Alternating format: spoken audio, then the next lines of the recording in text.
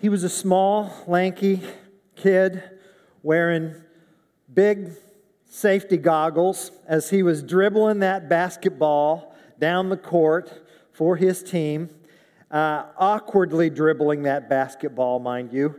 And there was less than a minute left, and his team was 1 point behind. And it seemed like everybody on the opposing team was about ready to swarm him and slap that ball out of his hand. But he made it through a couple of players, and then he got past the half-court line, and then got past the three-point line, and then got past the free-throw line, and still awkwardly dribbling, weaving in and out. And then what followed had to be the most awkward, ugly, weirdest launch in the history of elementary school basketball. He hurled that ball up there, and you know what happened next? It went swish right through the hoop into the net. And at that point, everybody lifted their hands in celebration. And you know what that little boy did? That small, lanky boy with big safety goggles on. You know what he did? He looked at his dad in the stands. And his dad was just like this. You know, I love you.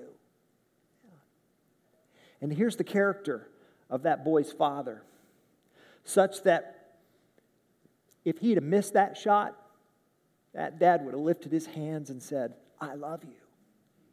Make it or miss it. His love is steadfast. His love is faithful. His love is real. Our Heavenly Father is 1 billion times more than that. Our Heavenly Father loves each of us as if there was only one of us to love. And when He sees us, He's not annoyed with us or irritated with us or disappointed with us. His love is full for us. And that's why we can gather here and worship today, and especially on this Father's Day. And I have 2 passages of Scripture that I want to share with us this morning. One is a proclamation, and the other is a parable that really unpacks the meaning of the proclamation. The proclamation we will read together, and it's from the book of Lamentations, chapter 3. And it's right up here on the screen. Who knew that there was good news in the book of Lamentations?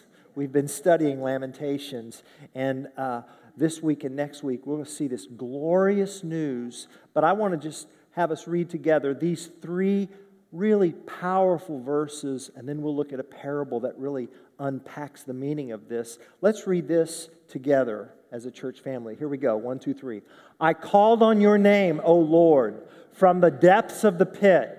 You heard my plea. Do not close your ear to my cry for help. You came near when I called on you. You said, do not fear. This is God's word.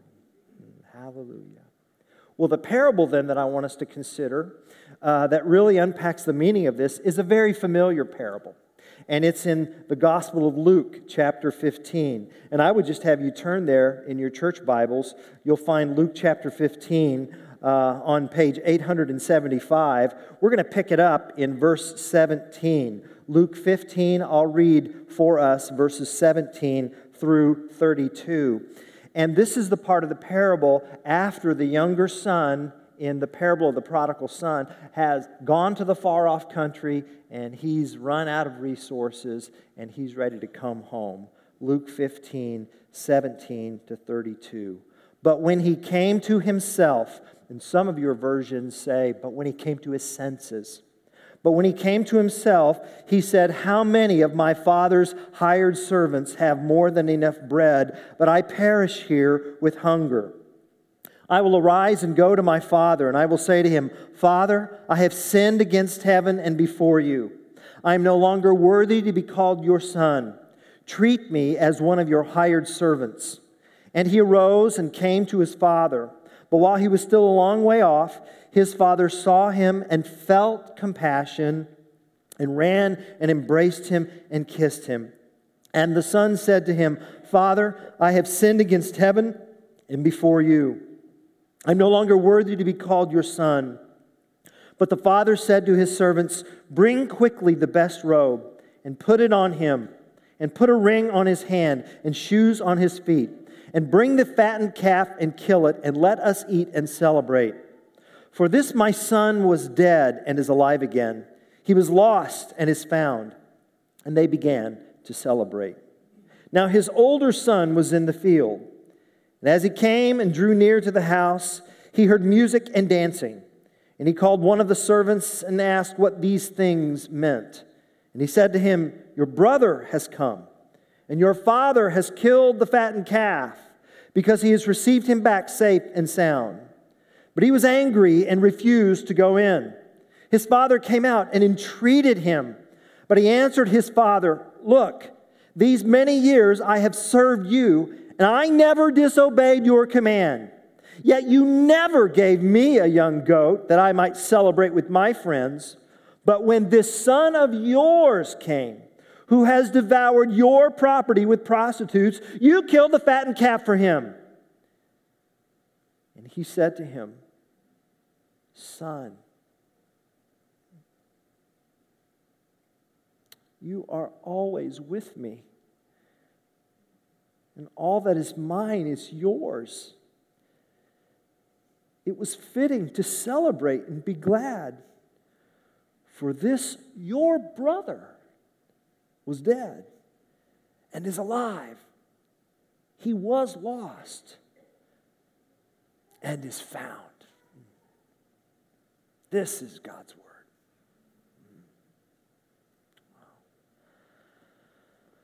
The parable of the prodigal son really should be appropriately titled the parable of the prodigal sons, because the parable is really about two sons. We often focus attention on the younger son, the younger brother, the brother who went off to the faraway country and who had demanded that his father divide his inheritance and give his portion, which is really a horrible thing to say to your father, because inheritances are usually obtained, well, always obtained after the death of the father. But he wants his inheritance while his father's alive, meaning he wants his father dead. I want you to commit suicide, Dad, so that I can take my inheritance and do whatever it is I want to with it. And we're just kind of like jolted as 21st century Americans in a democratic republic, but this story wasn't told in that context. It was a deep tribal, family, patriarchal culture, and that son insulted his father by saying that, but he took it and he went to that far off country, and you knew what was going to happen, and that father knew what was going to happen, and it happened. After the funds went dry, the friends went dry, and then the weather changed, and the famine came, and he began to be in need, and he found himself eating pig food. And keep in mind, this is a Hebrew culture, and he finds himself eating pig food. No wonder he came to his senses, and he came to himself, and he came home. He came home just content to be a servant, to try to pay off the debt. Oh, but his father would not have anything of that, would he? When he saw his son a long way off, he ran. Older men never ran in that culture because older men were dignified. They were patriarchs. Others ran for them, but not this dad. He ran to go get that boy. And that boy had prepared his speech to his father all the way back home, and his dad wasn't even going to let him give it. And some of us know that story because that story has been our story.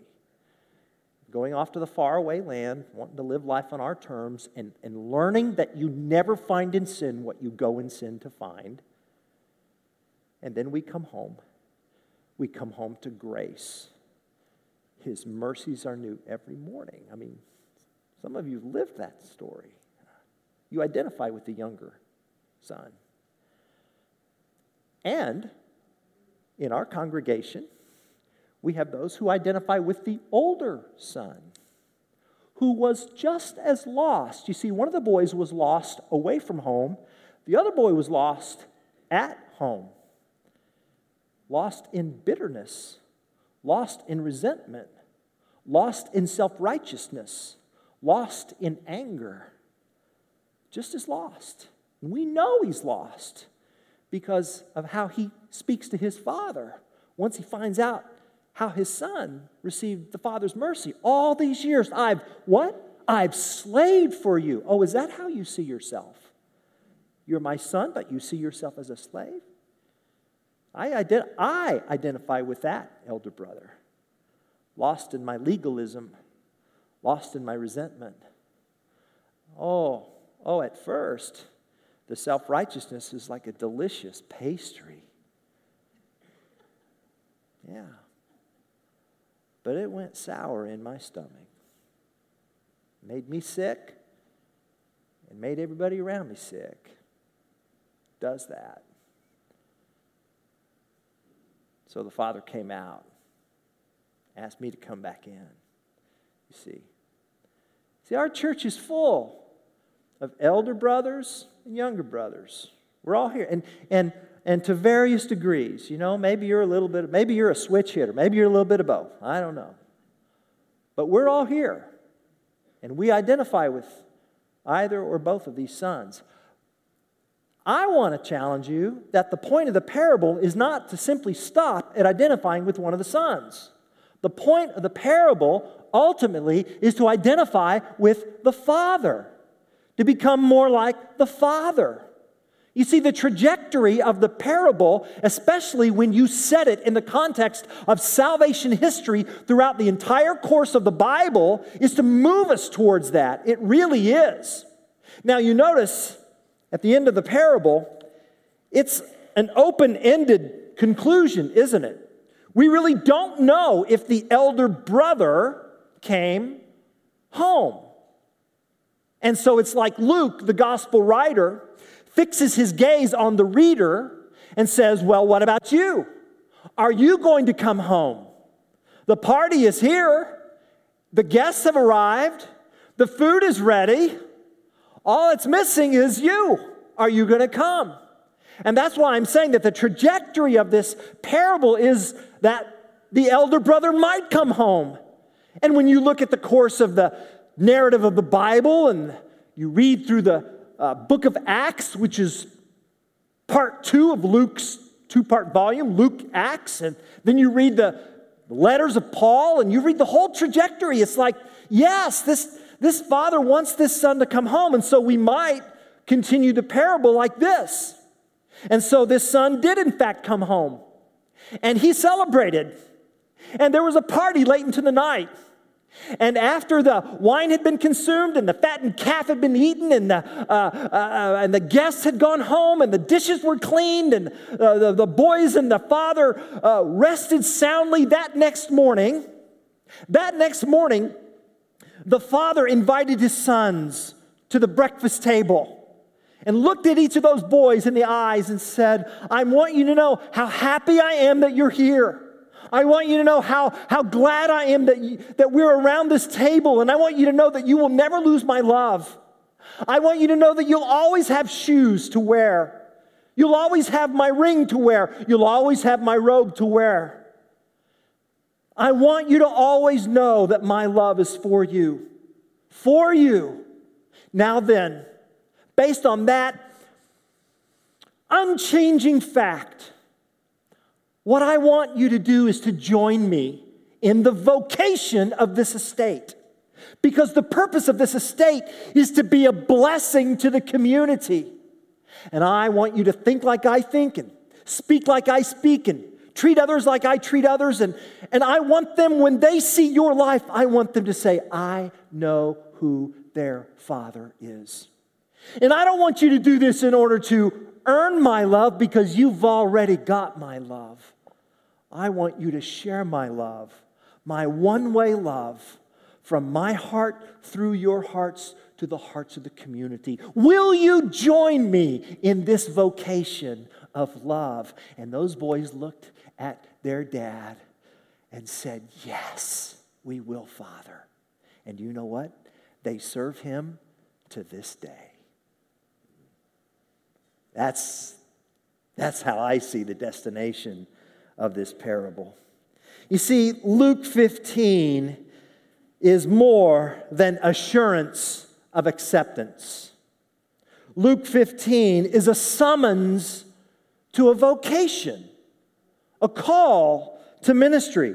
And so we can say that the big idea of this parable is just this: God finds me to change me, to make me more and more like him.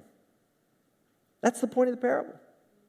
God finds me to change me, to make me more and more like him. We often read this parable seeking to identify with one of the two sons, but Jesus wants us to look beyond the sons. What of the father? Why pay so much attention to these sons when it's the father who is at the center? The father is the main character. The father is the one with whom we are called to identify. Why talk so much about being like the sons when the real question is, am I interested in being like the father? It somehow feels comforting and being understood to say, these sons are like me. It gives me a sense of being acknowledged. But how does it feel to say, the father is like me? Henry Nouwen has written a wonderful book on this parable called The Return of the Prodigal Son. And this parable, this is what he says: this parable is more than a call to return. It's a call to become. And it means not only returning to receive forgiveness, but becoming someone who gives forgiveness. It means not only returning to a joyful homecoming, but it means becoming the kind of person who gives others joyful homecomings. It means not only returning to a compassionate embrace, but being someone who compassionately embraces others. We often walk away from this story thinking, oh, how good and loving and caring it is of God to accept me as I am. And we sing that old hymn, just as I am, without one plea, but that thy blood was shed for me. And all that's good, but we just kind of leave it at that. Content to remain dependent, forgiven children. We feel at ease, cooing in the baby crib of God's nursery, sucking on spiritual pacifiers, feeling understood, but never challenged to grow. And this parable summons us to get out of the crib and start standing and walking and assuming responsibilities of a spiritual parent, you see. Being a baby is a good thing while you're a baby. Speaking of babies, a couple of days ago, I had a visitor who helped me with my message, and I want you to meet her. There she is. Miss Audrey. She's 11 months old. Next Sunday, she'll be 1. Yeah. She's with her favorite grandparent there. And then the next picture, she can't even speak, but she knows how to communicate that that's what she likes doing. Grabbing my fingers and hoisting herself up and let's go on a march, Grandpa. And I think that's just wonderful as an 11-month-old. But not when she's 16. She does that when she's 16. Houston, we have a problem, right? Hear these words from Hebrews 5:12-14. You've been Christians a long time now, and you ought to be teaching others. Instead, you need someone to teach you again the basic things a believer must learn about the Scriptures. You're like babies who drink only milk and cannot eat solid food. And a person who is living on milk isn't very far along in the Christian life and doesn't know much about doing what is right. Solid food is for those who are mature, who have trained themselves to recognize the difference between right and wrong and then do what is right. So coming home to God means becoming more and more like God. If only the meaning of this parable was, well, we sin, but God forgives. I could easily begin to think of my sins as a fine occasion for God to show His grace. But Paul says in Romans chapter 6, he says, shall we go on sinning so that grace may increase? No. And the challenge is to grow up. To grow up. And how can it be possible that we would resign ourselves to the weaknesses and just keep hoping that God would just close His eyes to my weaknesses and let me come home, whatever I did, you see? Dietrich Bonhoeffer properly identifies this as cheap grace. Cheap grace. Dietrich Bonhoeffer was a Lutheran pastor who was ultimately martyred for his faith in World War II. He said, cheap grace is the deadly enemy of our church. Cheap grace is the preaching of forgiveness without requiring repentance. Cheap grace is baptism without church discipline. Cheap grace is communion without confession. Cheap grace is grace without discipleship. Grace without the cross. Grace without Jesus Christ. Cheap grace. Luke 15:31 says, all I have is yours. All I have is yours. So if that's true, and the Father says that to the sons, then I'm an heir, meaning I'm a successor. So what is the stuff of my succession? Shouldn't it be to assume the role of a spiritual parent and begin offering what I have been offered? Or am I content to enjoy the goodies without assuming the responsibilities? God found me. Why? He found me to change me. Into what? He found me to change me in order to make me more and more like Him. That's the point here. Question. So what does it look like then to become more and more like Him? What is becoming like God, our Heavenly Father? What is that like? Well, there are some features or traits that I want to explain. And the first is this. Becoming like God means agreeing with who God says I am. That's the first feature. I see that in verse 31 where the Father says, my child. That's a term of endearment. That's God's story. And it's a story about your life. And that brings the question, what story do you tell about your life?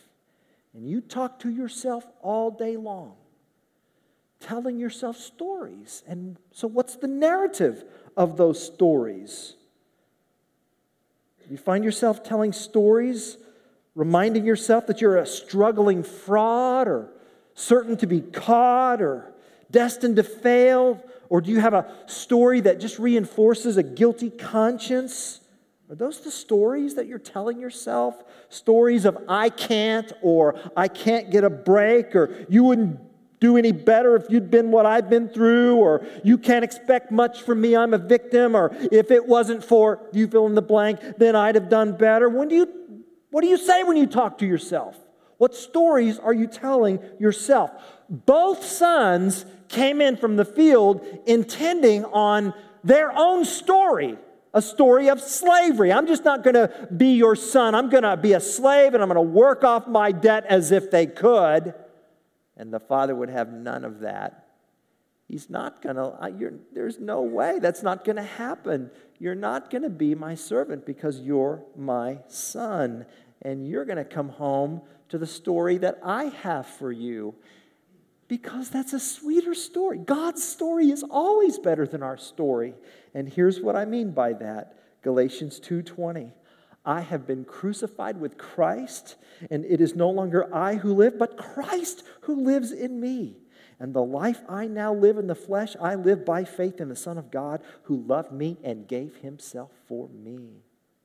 Galatians 4:6. And because you are sons, God has sent the Spirit of His Son into our hearts, crying, Abba, term of endearment. Abba, Father.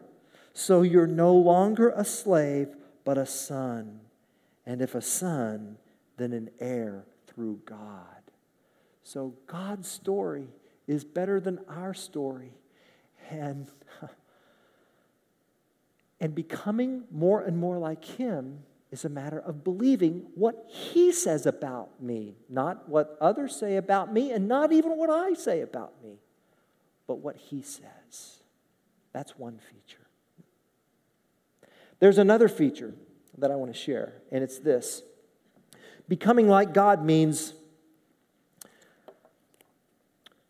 waiting patiently and prayerfully for others to return. You see, if you assume the responsibilities of spiritual parenthood, then you know what I mean when I say this. Because some of you have prodigals in your life, prodigal child, a prodigal husband, a prodigal wife, a prodigal parent. And you know, sometimes the best thing you can do is just leave the light on. And you can't fix it. It's not your job to fix it.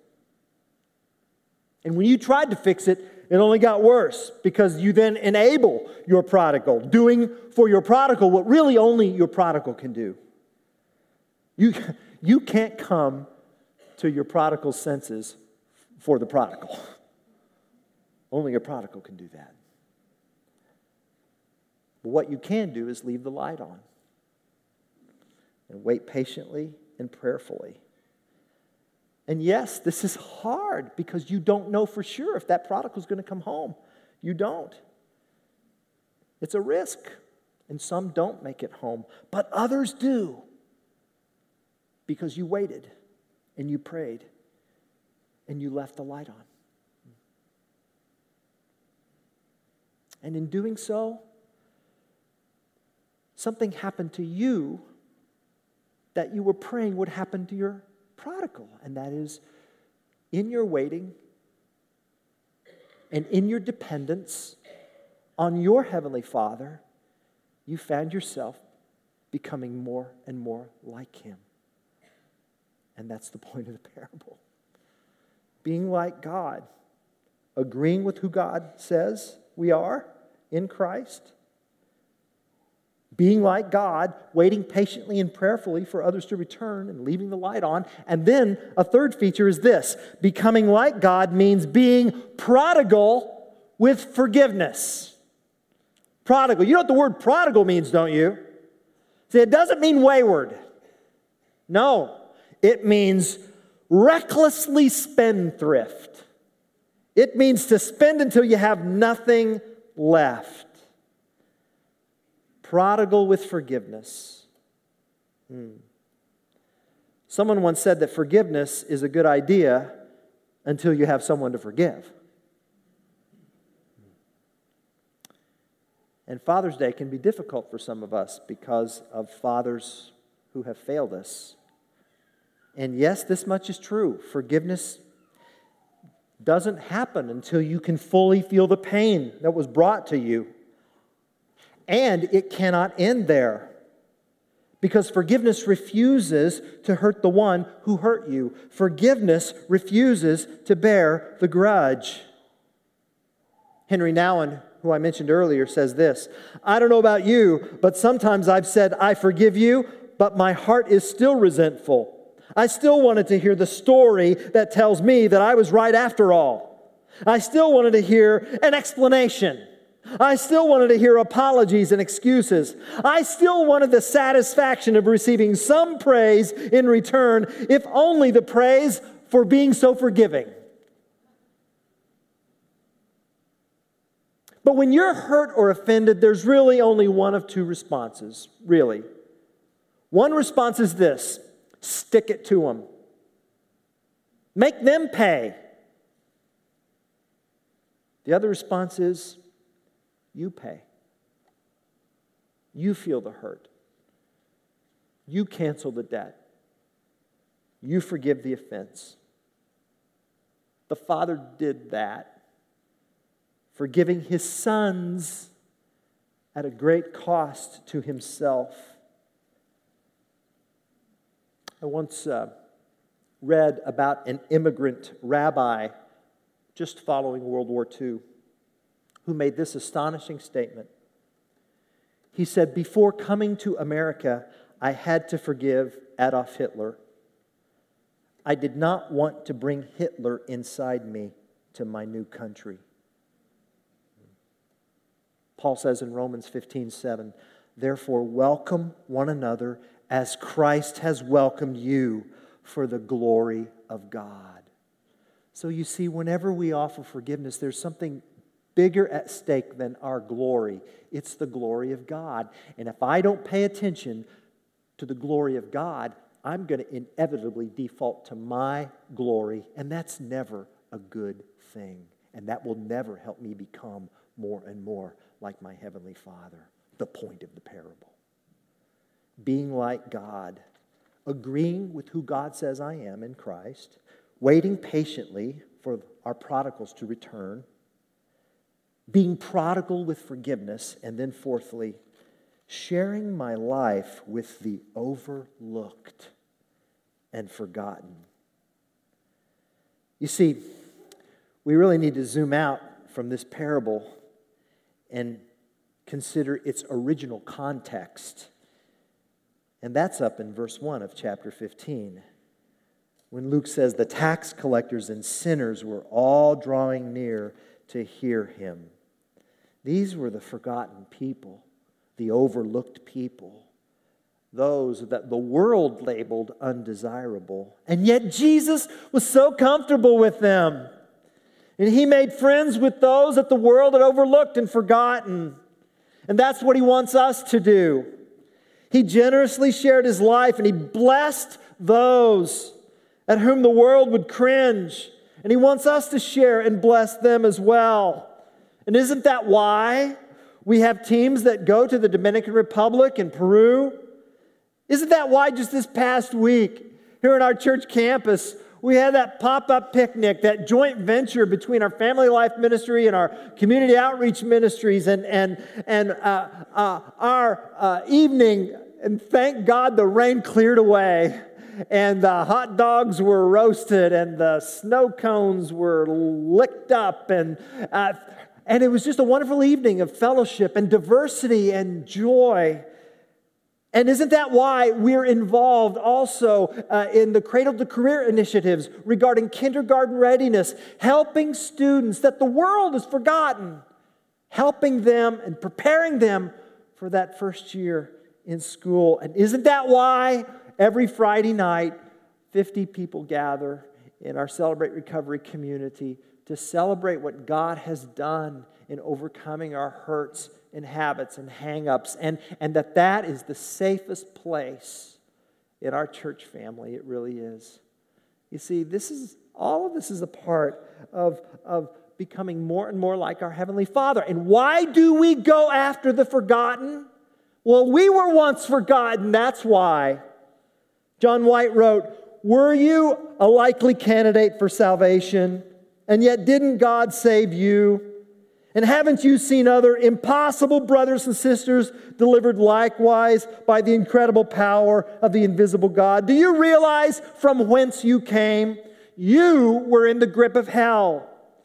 Demons had wrapped their chains about you. The God of this world had blinded your understanding, and yet God struck off your chains, and the face of Christ illumined your soul. The damned around you are no more damned than you were. Their chains no thicker, their darkness no deeper, nor is the power of Christ to save them one whit less." With every act of compassion to the overlooked, the Spirit testifies to our spirit, this is what the Father's children do. Becoming like God is no less than becoming like His Son, Jesus Christ. And that's why God rescued us. That's why He found us. He found us to change us, to make us more and more like him. And so Paul says in Ephesians 5, 1 and 2, therefore, be imitators of God as beloved children, and walk in love as Christ loved us and gave himself up for us, a fragrant offering and sacrifice to God. You know, Jesus is every character in this parable. In fact, he's every character in these three parables of Luke 15, right? He is the shepherd that leaves the 99 and goes out and finds that lost sheep. And then he is the woman who, having 10 silver coins, if she loses one, goes and scours the house till she finds it. And then he is the father who goes after both of those sons. He's the younger brother without being a rebel. He's the elder brother without being resentful. He obeys his father, and yet this doesn't mean he's a slave. He does all the Father tells him to do, and yet he remains free. He gives it all, and he has it all. The Son of God became flesh so that every lost child would come to him and become like him. Jesus said in Matthew 11:28, come to me, all who labor and are heavy laden, and I will give you rest. And there's just two persons there in that verse. There's Jesus and there's you. Jesus says, come to me. Don't come to anybody else but me. And he doesn't say, come hear a sermon about me. He says, come to me. My work, my person. And you come to me. You know, no one else but me. No one is put between you and Christ. Come to Jesus directly. Now, you need a mediator between you and the Father, but you do not need a mediator between you and Jesus. You come as you are, without a reference letter, without anybody to recommend you to him or plead to him or make a bridge. There's no bridge between you and Jesus. You just come to Jesus. As you are, you come to him as he is. And the promise is that he will change you. He will give you rest. And that is the assurance of Christ himself. And there's no deception in it whatsoever. Two persons, you and Jesus. And you let everybody else vanish. It's just your face and his face. Left alone to do heavenly business together. Come. Amen.